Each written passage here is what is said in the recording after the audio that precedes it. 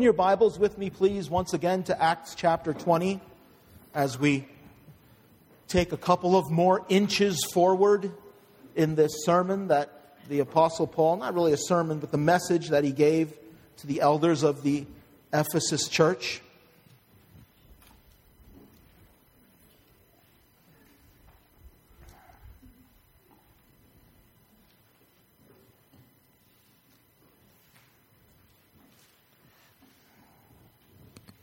Our Father in heaven, now we come to that time, like Deacon Steve just prayed for the young ones, that they would listen, believe, memorize your word, and make it the foundation for their lives. May we do the same.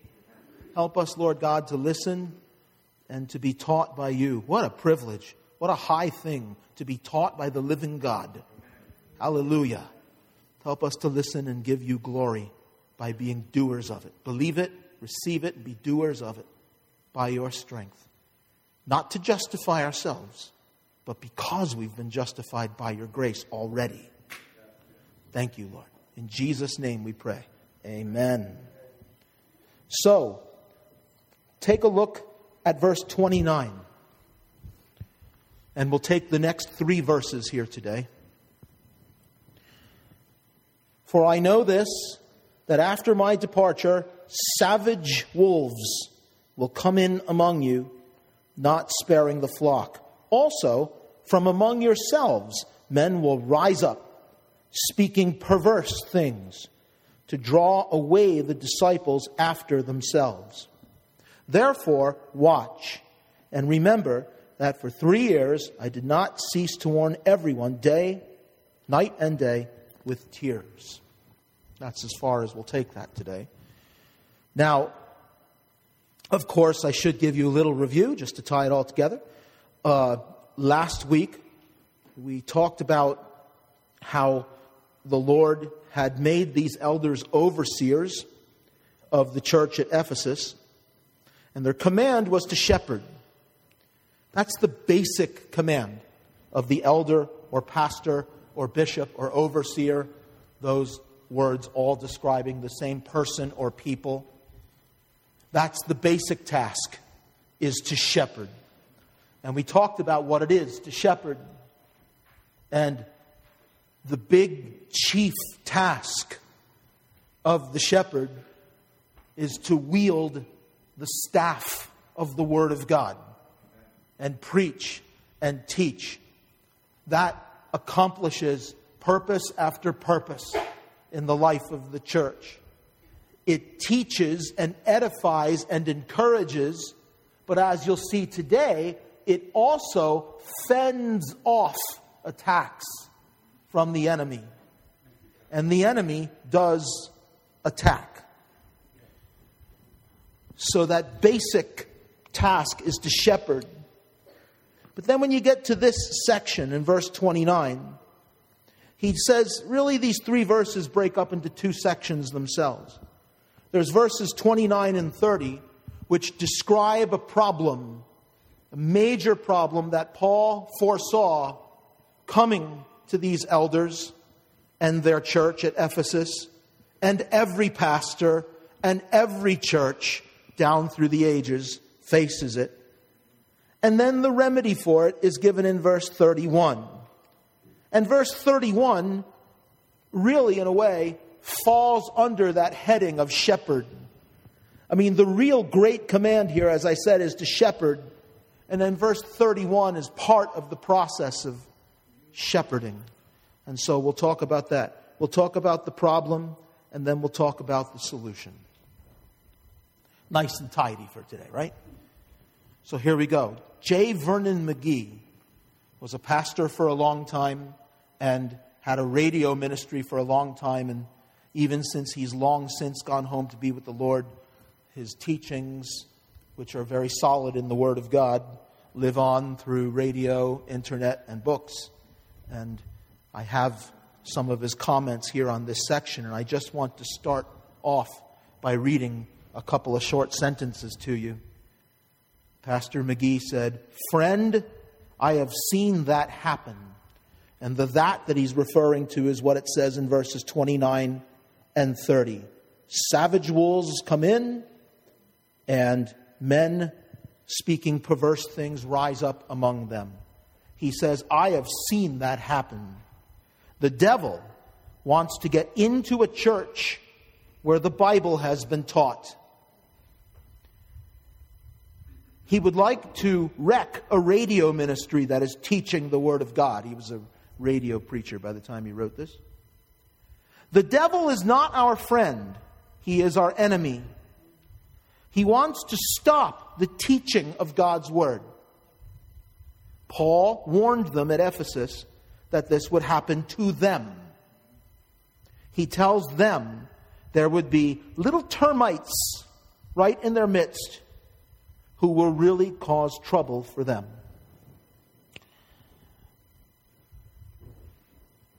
Look at the words in verse 29. Let's unpack this a little bit then. I know this. It's amazing the confidence with which he says this, isn't it? He doesn't say to them, be careful because this might happen. He doesn't say to them, in all my years of traveling around ministering, there have been some places where I've gone where this happened. No, he saw this everywhere. Everywhere he went, everywhere he preached the gospel.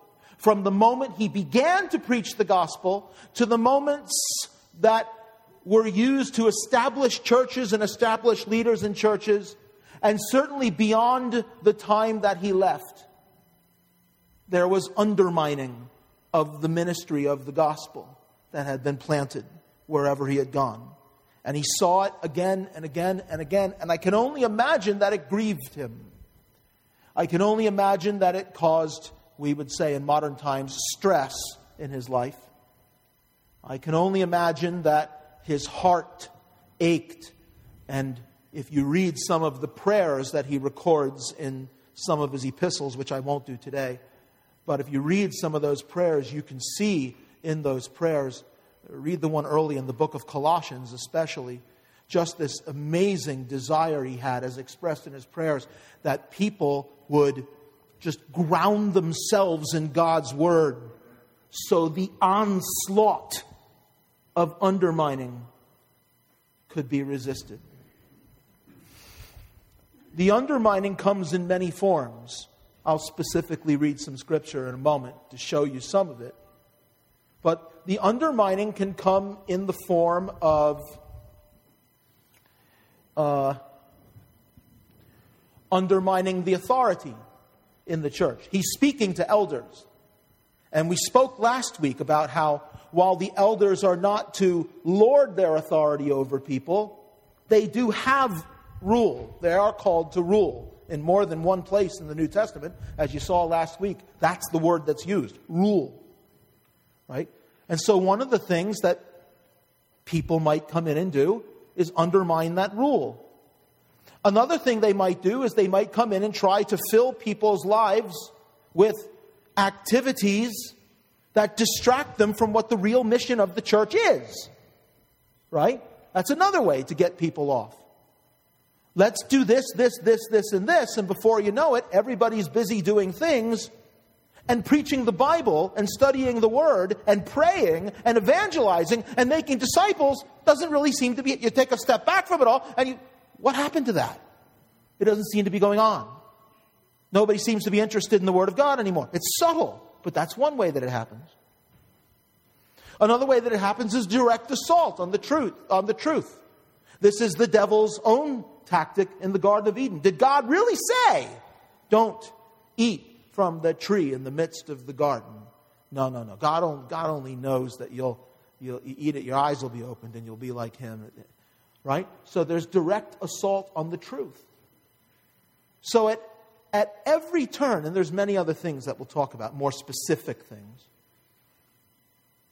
But Paul says, with confidence and assurance, for I know this, that after my departure, as soon as I continue my journey to Jerusalem, if you remember the context of this, savage or ravenous, that is insatiably hungry wolves will come in among you, not sparing the flock. And you can see the deliberate choice of words.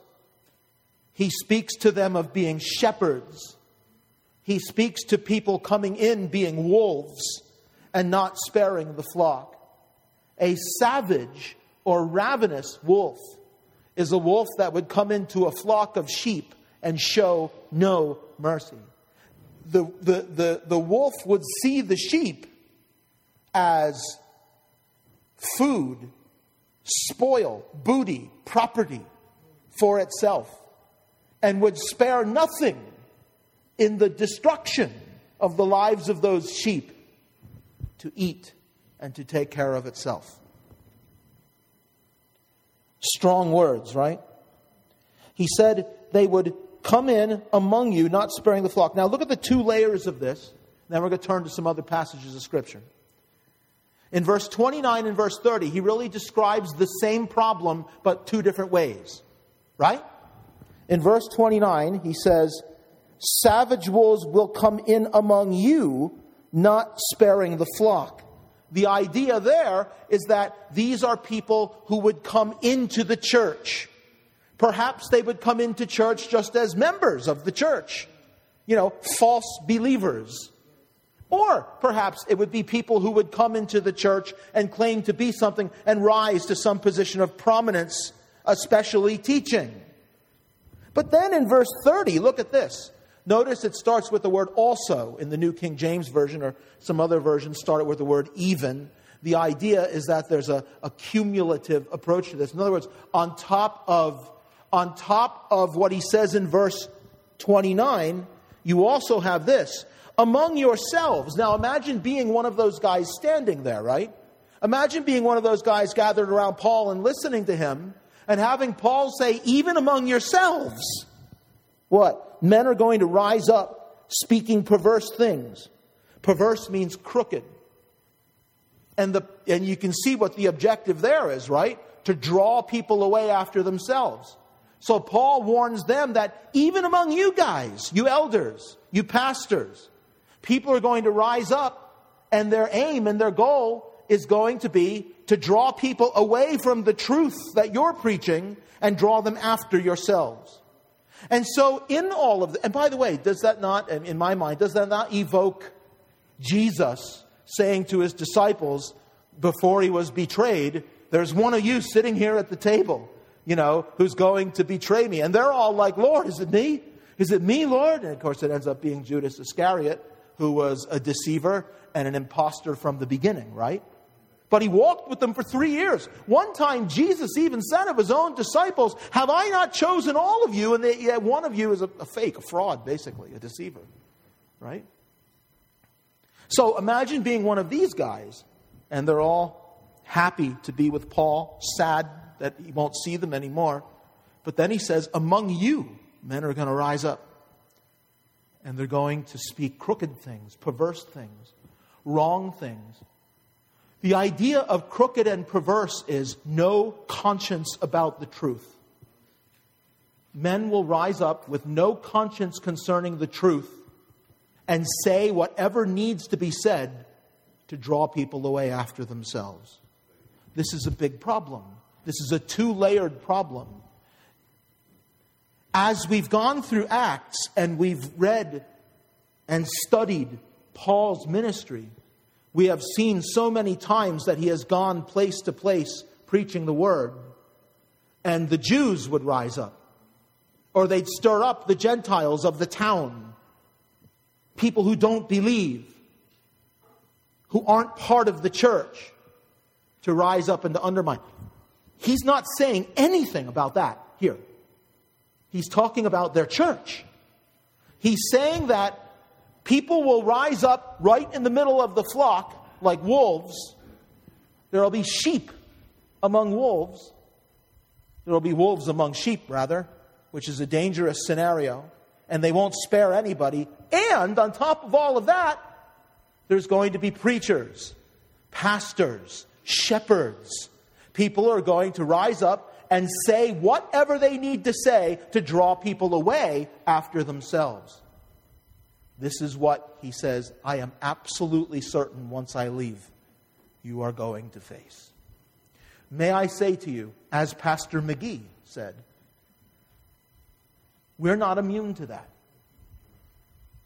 And so we need to follow the guidance of the Word of God, and we need to contend for the faith, and we need to hold fast to the truth. See, Paul doesn't say this in such a way that he's communicating to them that it's impossible to do anything about it. There is stuff you can do about it. But it's that same old stuff that the devil tries to get people to be worn out on. It's the book. It's the prayer. It's the fellowship. It's the commitment to the gospel. It's that faithful, truthful teaching of God's Word that keeps people grounded. And there's nothing else that does. And what happens is we grow old and tired and we consider it boring because it doesn't scratch our desires. It's not entertaining enough to us. And in so doing, when what we think we're doing is making things fresh and enjoyable for people, in fact, what we're doing is we're making people vulnerable to wolves among them and false teachers rising up to say anything they want to pull people away. Do you understand all that? I want you to turn with me. I think I sometimes I just read Scripture to you, but I'd like you to actually today flip your Bibles open with me and follow along, because I want you to see a few passages of Scripture. So before we get into the solution, which is in verse 31, let's talk a little bit more here about the problem. And let's get some things that Jesus said, and let's get some things in us that Paul said in other places as well. Open to Matthew chapter 7. Go to the Sermon on the Mount and turn to Matthew chapter 7 and verse 15.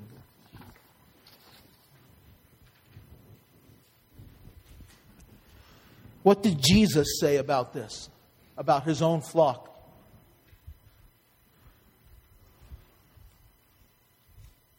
Matthew 7:15.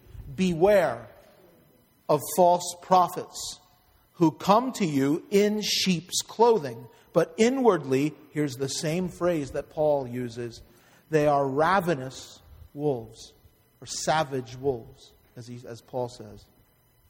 And the idea here is these false prophets, they come in sheep's clothing. The idea of sheep's clothing is that on the outside, what they appear to the undiscerning person to be is a sheep. Part of the flock. One of the fam. Just here to worship along with you. Just here because they want to praise the Lord.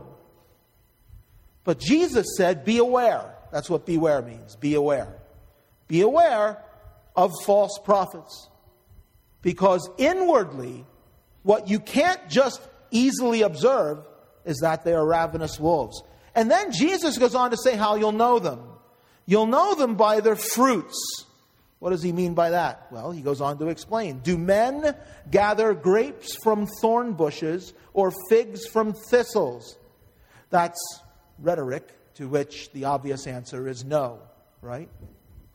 A good tree cannot bear bad fruit, nor can a bad tree bear good fruit. Every tree that does not bear good fruit is cut down and thrown into the fire. Therefore, by their fruits, you will know them. Now, this requires that people be able to recognize what is good fruit and what is bad fruit. Good fruit, as Paul wrote when he wrote to the Galatians, you can just listen to this one because you've heard me say it many times and you've read it for yourself. Galatians 5:22. But the fruit of the Spirit is love, joy, peace, long-suffering, kindness, goodness, faithfulness, gentleness, and self-control. No law against any of that. And those who are Christ's have crucified the flesh with its passions and desires. If we live in the Spirit, let us also walk in the Spirit. Let us not become conceited, provoking one another, envying one another. As nice as a person may be, as energetic as a person may be, Christians are known by their fruit. Teachers are known by their fruit. People who come into a church saying things to the people. People who come into the church to influence are known by their fruit. Now, I want to insert a bit of a modern context here because Jesus was here on the earth and Paul lived at a time that preceded a lot of the modern ways that we gather. As we're gathered in this room right now, there are a number of people who are gathered with us online. Hello. And they are gathered with us as well. And that's a good thing that has its uses and its purposes. But that should also be a reminder of what? There is a lot of communication and infiltration of the hearts and minds of Christians that happens outside of what we do here. And that aspect of things was much less prevalent in the 2,000-year ago world. When Paul says, savage wolves are going to come in among you, he meant literally among you. But among you sometimes means something a little different in the modern context. That means we need to be extra aware. We need to be more aware. Much gets said on the internet, YouTube, Facebook. I'm not going to list them all. You know all of them. You know more of them than I do. I just named the two that I'm aware of. But there's others.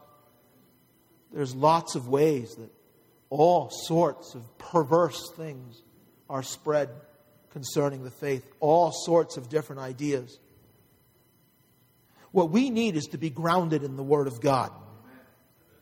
And anything that would, listen, even good theology sometimes can pull people away from the Word of God. Did you know that?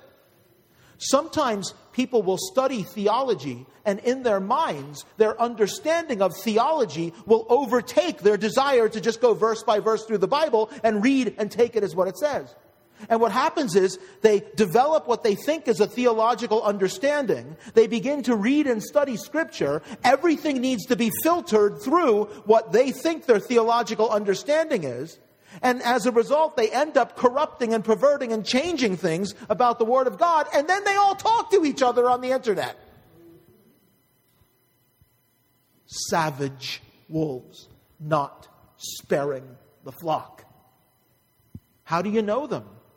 By their fruits. Is there love? Do they have joy? Are they at peace? Do they suffer long, which is to say, are they patient in tribulation and trouble? Are they kind? Do they practice goodness in their lives? Are they faithful? Are they gentle? Do they exercise self-control in many different arenas of their life? That's how you recognize the true, is by the fruit of the Spirit. Not just by the words that they say. Be careful what you listen to. Be discerning about what you expose yourself to. What the Christian needs in 2022 is the same thing that the Christian needed when the Apostle Paul spoke to the Ephesus elders that day. They need to be shepherded by the Word of God. Every word of the Bible. And the whole Bible didn't even exist, granted, at the time that Paul spoke to these Ephesus elders. But it wasn't long after all of that what became what we know as the New Testament was completed and assembled and put together. And so what Paul called all Scripture 2,000 years ago wasn't even complete yet. It's complete now. And what's needed for the believer is every word of Scripture. Just so you're aware, are you still open to Matthew? Turn to verse 21 in Matthew chapter 7. I think I just left off at verse 20, did I not? So now go on to verse 21. Just so you're aware of the fact that not everyone that professes to be Christian is. Not everyone who says to me, Lord, Lord, shall enter the kingdom of heaven. Just stop there. If Jesus said nothing else, doesn't that statement alone demand that Christians study the Word and pray and stay close to the Lord so they can learn to exercise discernment? I mean, in the previous passage, he said that false prophets will come in sheep's clothing. Then he says, not everyone who says, Lord, Lord, will enter the kingdom of heaven. So not everyone who simply calls Jesus Lord is actually a subject of Jesus. You're able to lie to yourself, to the Lord, even unwittingly. You're able to lie to others about that, even if you're not aware of it, or if you are.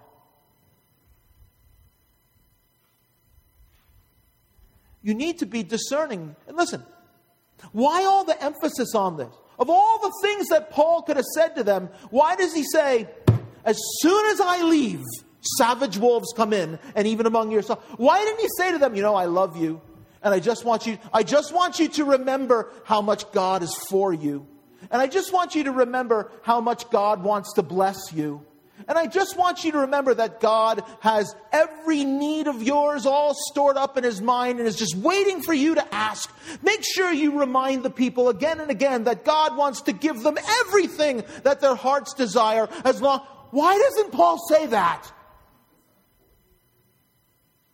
What Paul says is, as soon as I leave, the wolves come.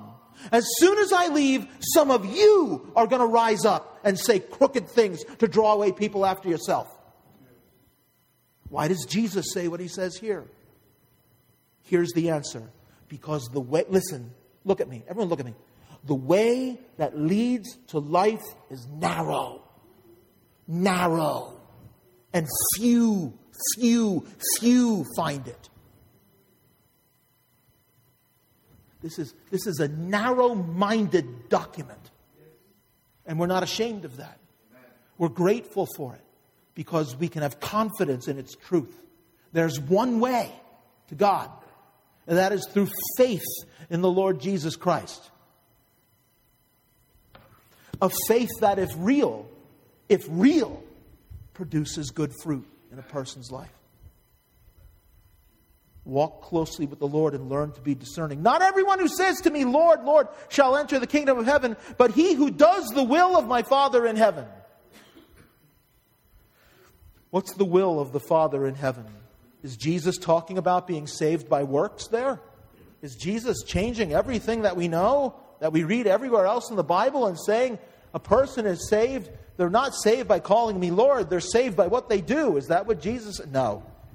What is the will of the Father in heaven? That you believe in Him whom He sent. Let me show you this. Many will say to me in that day, Lord, Lord, and look at this. Have we not prophesied in your name, cast out demons in your name, and done many wonders in your name? Now, those are not things that atheists lay claim to. Those are things that people that sit in churches on Sunday lay claim to. And then I will declare to them, I never knew you. Depart from me, you who practice lawlessness.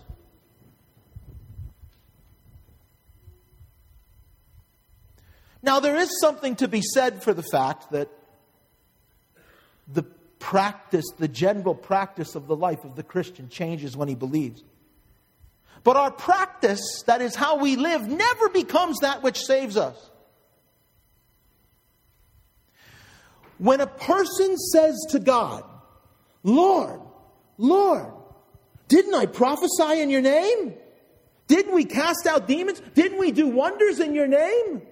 Didn't we go to church in your name? Didn't we worship in your name? Didn't we do this in your name? Didn't we do that in your name? Didn't we teach in your name? When a person says that to the Lord, what are they saying? They're saying, look at me. And as soon as you say to God, look at me, don't I deserve this? You've corrupted the gospel. Yeah. As soon as you start to say, look at me, then guess what? You're accountable for your entire life. And when you start to trust in yourself, guess what the assessment of your works is? Sin, sin, sin, sin, sin. And so Jesus says to them, I never knew you.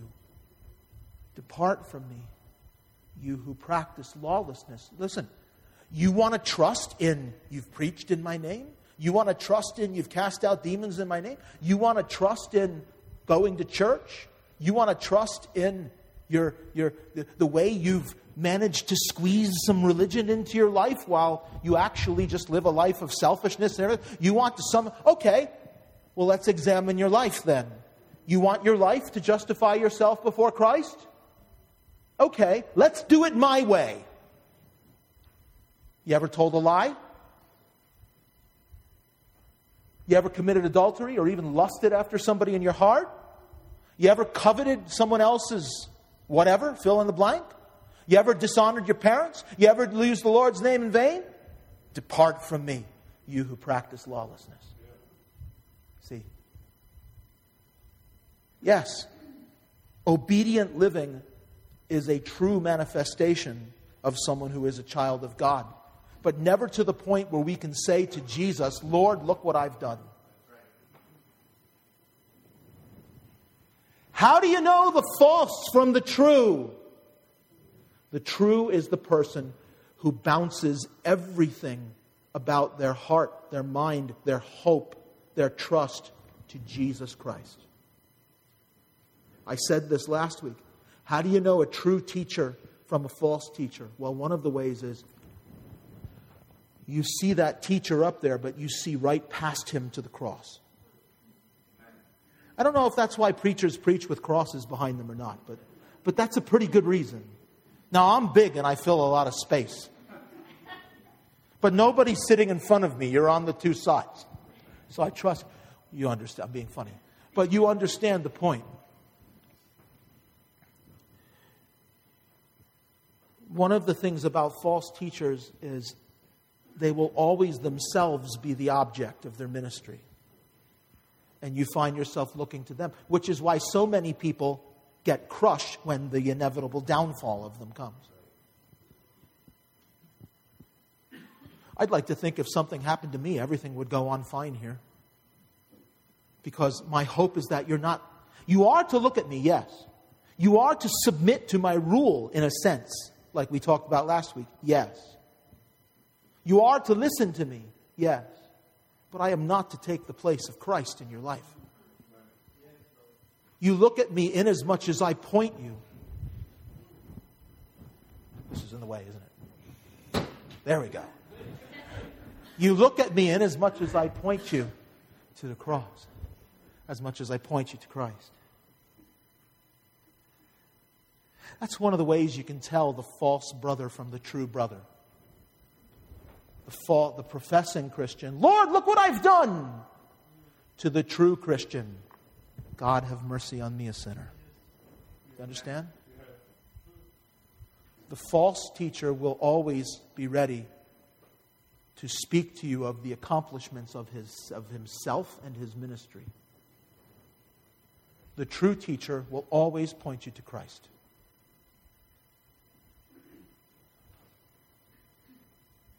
Not everyone who says to me, Lord, Lord, will enter the kingdom of heaven, but he who does the will of the Father in heaven. What's the will of my Father in heaven? That you believe in him whom he has sent.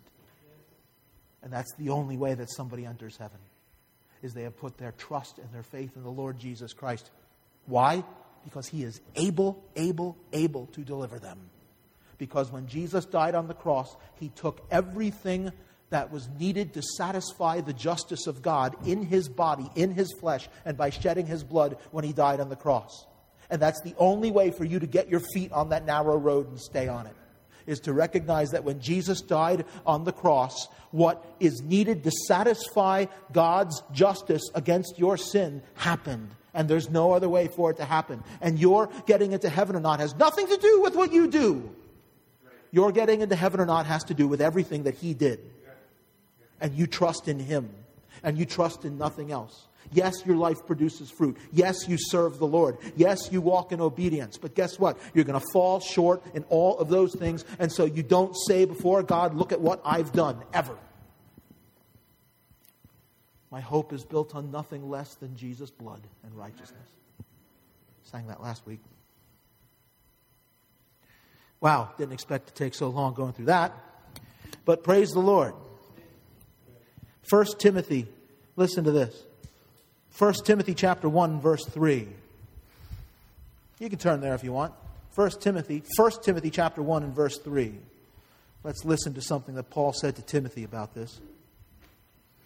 Timothy, who, as I pointed out before, eventually became one of the elders at the Ephesus church. And was at the time that Paul wrote 1 and 2 Timothy.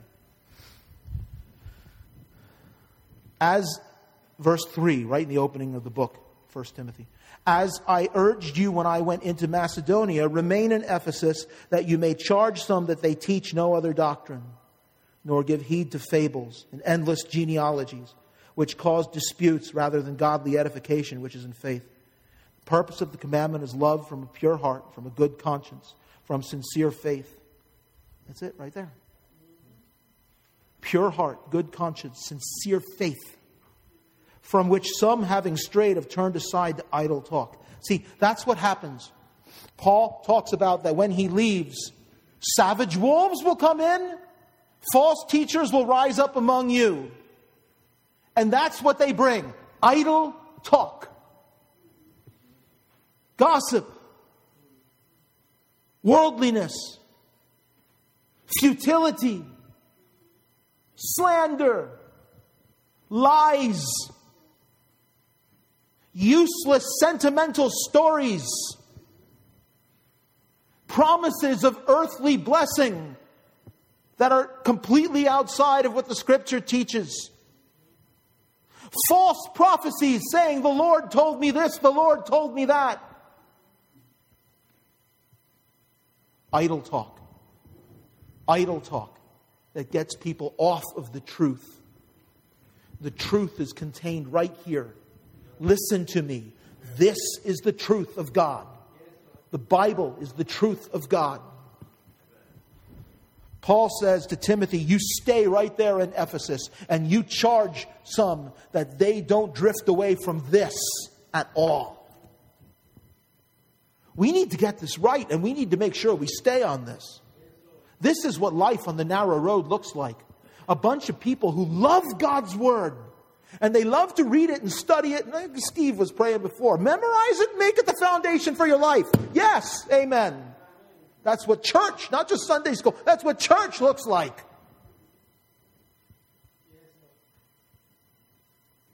We let ourselves get bored. We let it get dry. We let ourselves buy into the lies that there must be more. What do you mean there must be more? Christ died for our sins and rose from the dead. Now God has given us His Word that we might know everything we need to know about Him, about what He's done, about what He's going to do, and about how we ought to live. Yes. All right. Flip back to Acts 20 if you're not there yet. Now I'm going to read a few more things to you.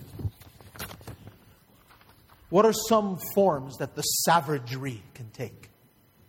What are some forms that the false brethren that come in among you, or the false teachers that rise up, the false pastors, the false prophets that rise up? Well, number one, they can corrupt the true gospel, the gospel of grace. Paul wrote to Galatians, I marvel that you're turning away so soon from Him who called you in the grace of Christ to a different gospel, which is not another. But there are some who trouble you and want to pervert the gospel. This is all over the New Testament these mornings. I can't even scratch the surface of it for you this morning. A different gospel, which is not another. But there are some who trouble you and want to pervert the gospel of Christ. He says, even if we... In other words, Paul said, I came to you and I preached that salvation is by God's grace through faith and nothing else. Even if I come back and change it, or even if an angel from heaven appears, supposedly, and preaches something else, let him be accursed. That's pretty strong stuff. Paul says, even if I come and preach anything different, let me be accursed. Even if an angel, cursing angels? Even if an angel comes and preaches something else, let him be accursed. Right? People in the early church had changed the gospel of Christ into religion. We called them Judaizers. We went through Galatians recently. They had begun to preach that if someone believed the gospel, it wasn't enough and they needed to get circumcised as well. Religious works. They added just that one little bit of religious works and what might have on the surface to some seemed to make so much sense, but it was damning. It was condemning. Because salvation is only by God's grace through faith in the gospel of our Lord Jesus Christ. Another thing that false teachers do is they corrupt love among the brethren. My little children, 1 John chapter 3, verse 18, my little children, let us not love in word or tongue, but in deed and in truth. And by this we know that we are of the truth and shall assure our hearts before Him. For if our heart condemns us, God is greater than our heart and knows all things. Beloved, if our heart does not condemn us, we have confidence toward God. And whatever we ask, we receive from Him, because we keep His commandments and do those things that are pleasing in His sight. And this is His commandment, that we should believe on the name of His Son, Jesus Christ, and love one another. That's His commandment. And when preachers come in and change the simplicity and the beauty of trust in the Lord Jesus with all of your heart, and then obey Him by loving one another. The obedience by loving one another becoming like the fruit of having believed on the Lord Jesus Christ. When people come in and pervert any of that, they're anti-Christ, is what he goes on to say. He says, he who keeps His commandments abides in Him, and He in him. And by this we know that He abides in us by the Spirit whom He has given us. Beloved, don't believe every spirit, but test the spirits, whether they're of God, because many false prophets have gone out into the world. By this you know the Spirit of God. Every spirit that confesses that Jesus Christ has come in the flesh is of God, and every spirit that does not confess that Jesus Christ has come in the flesh is not of God. And this is the spirit of Antichrist, which you have heard was coming and is now already in the world. And some have tried to, perhaps with accuracy, point out 2,000-year-old Gnosticism, and part of the false teaching was that they corrupted the gospel by saying that Jesus had not actually come in the flesh or had not actually risen from the dead, literally, and all these little subtle things that people do to twist people's minds and pull people after themselves. That was already going on. The inspiration behind all false teachers is Satan himself. Paul wrote of some false teachers that were troubling the Corinthian church. He said, such are false apostles, deceitful workers, transforming themselves into apostles of Christ. And no wonder, for Satan himself transforms himself into an angel of light. Therefore, it's no great thing if his ministers, catch that? His ministers. False teachers are actually ministers of Satan. That's how important accurate teaching is. That's how important accurate shepherding is. That's how important your Bible is. That's how important the Word of God is. The person who twists the Word of God is acting like Satan and acting on behalf of Satan, whose end will be according to their works. There's that again. You know, the false prophet, when he stands before the Lord, will be judged for his works. What happens to everyone who's judged for their works? They go to hell, because your works can never save you. And you know who goes to hell with them? Those who listen to them and follow them. It's a narrow road, brothers and sisters. Let me wrap this up by looking at verse 30. Go back to Acts chapter 20. You see verse 31. What's the remedy? This is real simple. I've kind of already said it. Paul says two things. Therefore, watch. Right? So you get it? I mean, I have more stuff here I was going to read, but for time's sake, I won't. There's so much about this in the Bible, about false teachers. We just looked at the New Testament. You could look at Balaam in the Old Testament, and some of the false rebels among the Israelites who rose up against Moses. I mean, this happened again and again. You know, the prophets of Baal who Elijah stood up against. There's all kinds of false things that rise up and corrupt even in the Old Testament as well. But you can see that among yourselves men would rise up, so that and there would be savage wolves that would come in among you. So Paul says in verse 31, therefore what? Watch. Keep your eyes open for it. Keep your eyes open. Listen, the Christian cannot fall asleep on his faith. Now, especially pastors, that's who he's talking to. You can't fall asleep on your faith. You can't fall asleep on the devil. Be sober, be vigilant, because your adversary, the devil, walks around like a roaring lion seeking whom he may devour. That's why J. Vernon McGee said in that quote that I opened my sermon with, the devil's not our friend. He wants to undermine, he's real and wants to undermine and destroy everything that's good and fruitful about a Bible preaching ministry. And so there isn't a moment to fall asleep on this. He says, watch and remember that for 3 years I did not cease to warn everyone night and day with tears. So the commands are to watch and to remember. And the idea of remember was to remember what Paul did and imitate it. Remember what? Remember that for 3 years Paul used to warn them. So really the command to these elders is what? Watch and warn. Watch and warn. And guess what? Guess what the best single passage of Scripture to point out to you is to encapsulate this watching and warning. It's 2 Timothy chapter 3 and verse 16, which I've probably quoted over 100 times in the time I've been the pastor of the church. Turn to it. Open your Bibles to it. 2 Timothy chapter 3 and verse 16. Come on, open your Bibles to it.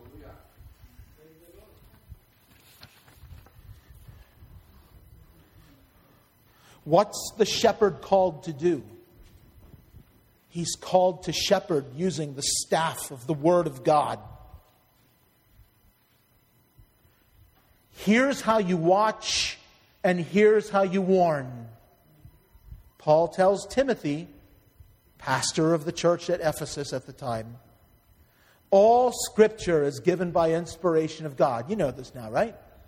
All Scripture, that is to say, every word of the Bible comes from Him. And here you go. It's profitable for doctrine. Here's how shepherding happens. Here's how standing against false teachers happens. Here's how fending off wolves happens. Here's how keeping your eyes open to those who will rise up among you happens. Doctrine. All Scripture. What's the source for your doctrine? All Scripture. Reproof. Reproof is to check things, test the spirits. How do you do that? That's what reproof is. Reproof is to check what's being taught to see if it's right. What is the standard by which it's checked? All Scripture. For correction. Correction is to find what's right to replace what's wrong. What's the source of correction? All Scripture. Instruction in righteousness. That is to teach someone who has believed how now they ought to walk in righteousness before the Lord. What is the source of instruction in righteousness? All Scripture. All Scripture. Every word of the Bible. You may not realize it. And some of you, like me, you've walked with the Lord for years and years and years, and maybe reading the Bible again or listening to another sermon or devoting yourself to the Word of God, it starts to feel a little old. It starts to get a little tiring. Yes, it does. No apology for that, though. Because it's work. You need the words of the Bible as much now as you ever have in your life.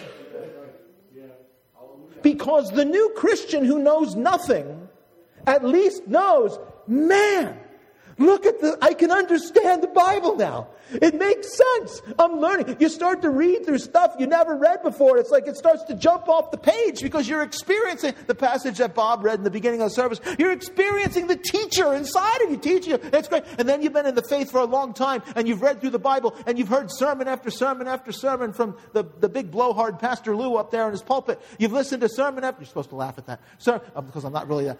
Well, the big part is right, but the blowhard is. All right, so it's like you listen to it starts to grow old and you start to get tired. The wolf doesn't stop. The false teacher doesn't stop. Patiently walks around, Satan does. And all Scripture is what you need to teach, to check and examine and test, to correct, to teach the ways of righteousness, that the man of God may be complete and thoroughly equipped for every good work. And then he says, ready? Here's the watching and the warning. I charge you therefore before... This is Paul telling an Ephesian elder, Timothy. I charge you. I charge you. This isn't an option. This isn't Timothy if you have time. When in doubt, fall back on just reading the Bible. No, I charge you.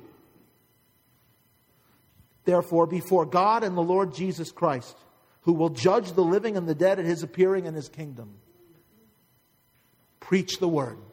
What's the word? All Scripture. This is what the shepherd does. He preaches all Scripture. Be ready. In season and out of season. Right? In winter or in spring. Right? We're about to cross into spring in 3 minutes. No, that's not what it means. In other words, be ready all the time. When it's convenient or not convenient. Convince, rebuke, exhort with all long suffering and teaching. Using what? All Scripture. For the time will come when they will not endure sound doctrine. All Scripture. The time will come when they won't endure it. But according to their own desires, because they have itching ears, they'll heap up for themselves. This is bad. See, Paul warned them in Acts chapter 20 that men would rise up among yourselves. Wolves would come in and they wouldn't spare the flock. Here he warns Timothy, they're going to get tired of what you're saying when you preach all Scripture, and they're going to find people that will say to them what they really want to hear. Why is the savage wolf able to walk in among the sheep? Because he's saying what the sheep want to hear. He doesn't sneak in. They swing open the door and they say, please come in among us. That's what you're up against. Itching ears. Because they have itching ears, they heap up for themselves teachers, and they'll turn their ears away from the truth and be turned aside to fables. Let it not be so. Brothers and sisters, listening to the Word of God is work, and it always will be. The movie, the TV show, the sporting event you like to watch is always going to seem more fun to you. And I'm not against having some of that in your life. It's a nice little escape from time to time. Be careful about how you discern about that. But listen, the thing you need in your life is the Word of God and its work. And you want to come back to it and back to it and back to it and back to it and back to it. Memorize it. Make it the foundation of your life. What else do you want to stand on? They'll be turned aside to fables. But you, Timothy, be watchful. There's watch, right? Be watchful in all things. Endure afflictions. Do the work of an evangelist. Fulfill your ministry. Do you see all the words of warning in that? Do you see all the words of watchfulness in that? That's what he said to the elders of the Ephesus church. He said, you be watchful about this stuff. And you remember, I was there for 3 years and night and day with tears. I did not cease to warn people about this. That's your job, Timothy. That's your job, Ephesus elders. That's your job, Pastor Lou. That's your job, Fellowship Bible Church, to be faithful to these things. I don't think we'll sing the last hymn. Let's close in prayer. Our Father in heaven, thank you for this time that we've had together here today. Dear Lord God, thank you for the reminder that we need to be faithful to your word. You have assured us that trouble would come in the church because Satan isn't pleased with churches that teach carefully through the Bible. Help us, having been warned about that, to be faithful, to watch, and to stay faithful to your word, faithful to the message of the gospel, faithful to the teaching of the Scriptures, knowing that all Scripture is all that's needed to make someone complete and thoroughly equipped for every good work. We have all we need in all Scripture. Help us to be faithful. Thank you for this time today. In Jesus' name, amen.